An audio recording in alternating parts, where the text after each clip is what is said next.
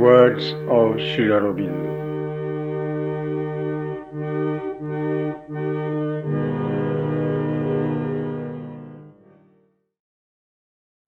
Experience and faith.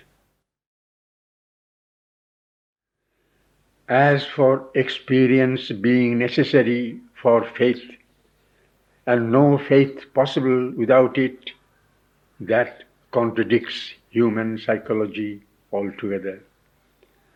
Thousands of people have faith before they have experience. The doctrine, no belief without experience, would be disastrous in spirituality, or for that matter, in the field of human action. The saint or bhakta have the faith in God long before they have the experience of God. The man of action has the faith in his cause long before his cause is crowned with success. Otherwise, they could not have been able to struggle persistently towards their end in spite of defeat, failure, and deadly peril. I don't know what X means by true faith. For me, faith is not intellectual belief, but a function of the soul. When my belief has faltered, failed, gone out, the soul has remained steadfast, obstinately insisting. This path and no other. The truth I have felt is the truth, whatever the mind may believe.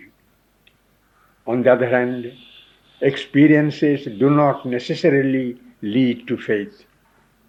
One sadhaka writes to me, I feel the grace of the Mother descending into me, but I can't believe it because it may be my vital imagination. Another has experienced for years together, then falls down because he has, he says, lost faith.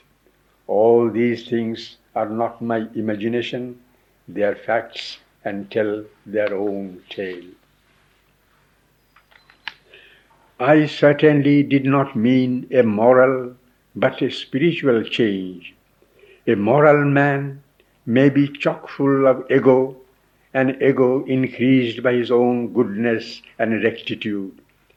Freedom from ego is spiritually valuable because then one can be centered no longer in one's personal self but in the divine, and that too is the condition of bhakti. I don't know what is X's objection to emotion. It has its place, only it must not be always thrown outward, but pressed inward, so as to open fully the psychic doors. What you say is perfectly correct.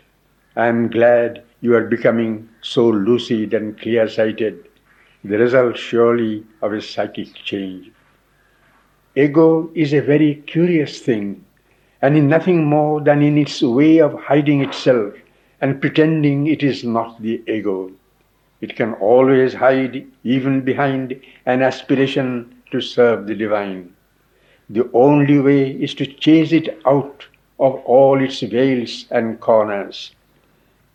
You are right also in thinking this is really the most important part of yoga.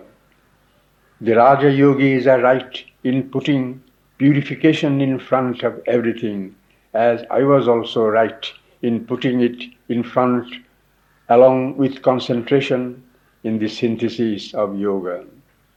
You have only to look about you to see that experiences and even realizations cannot bring one to the goal if this is not done.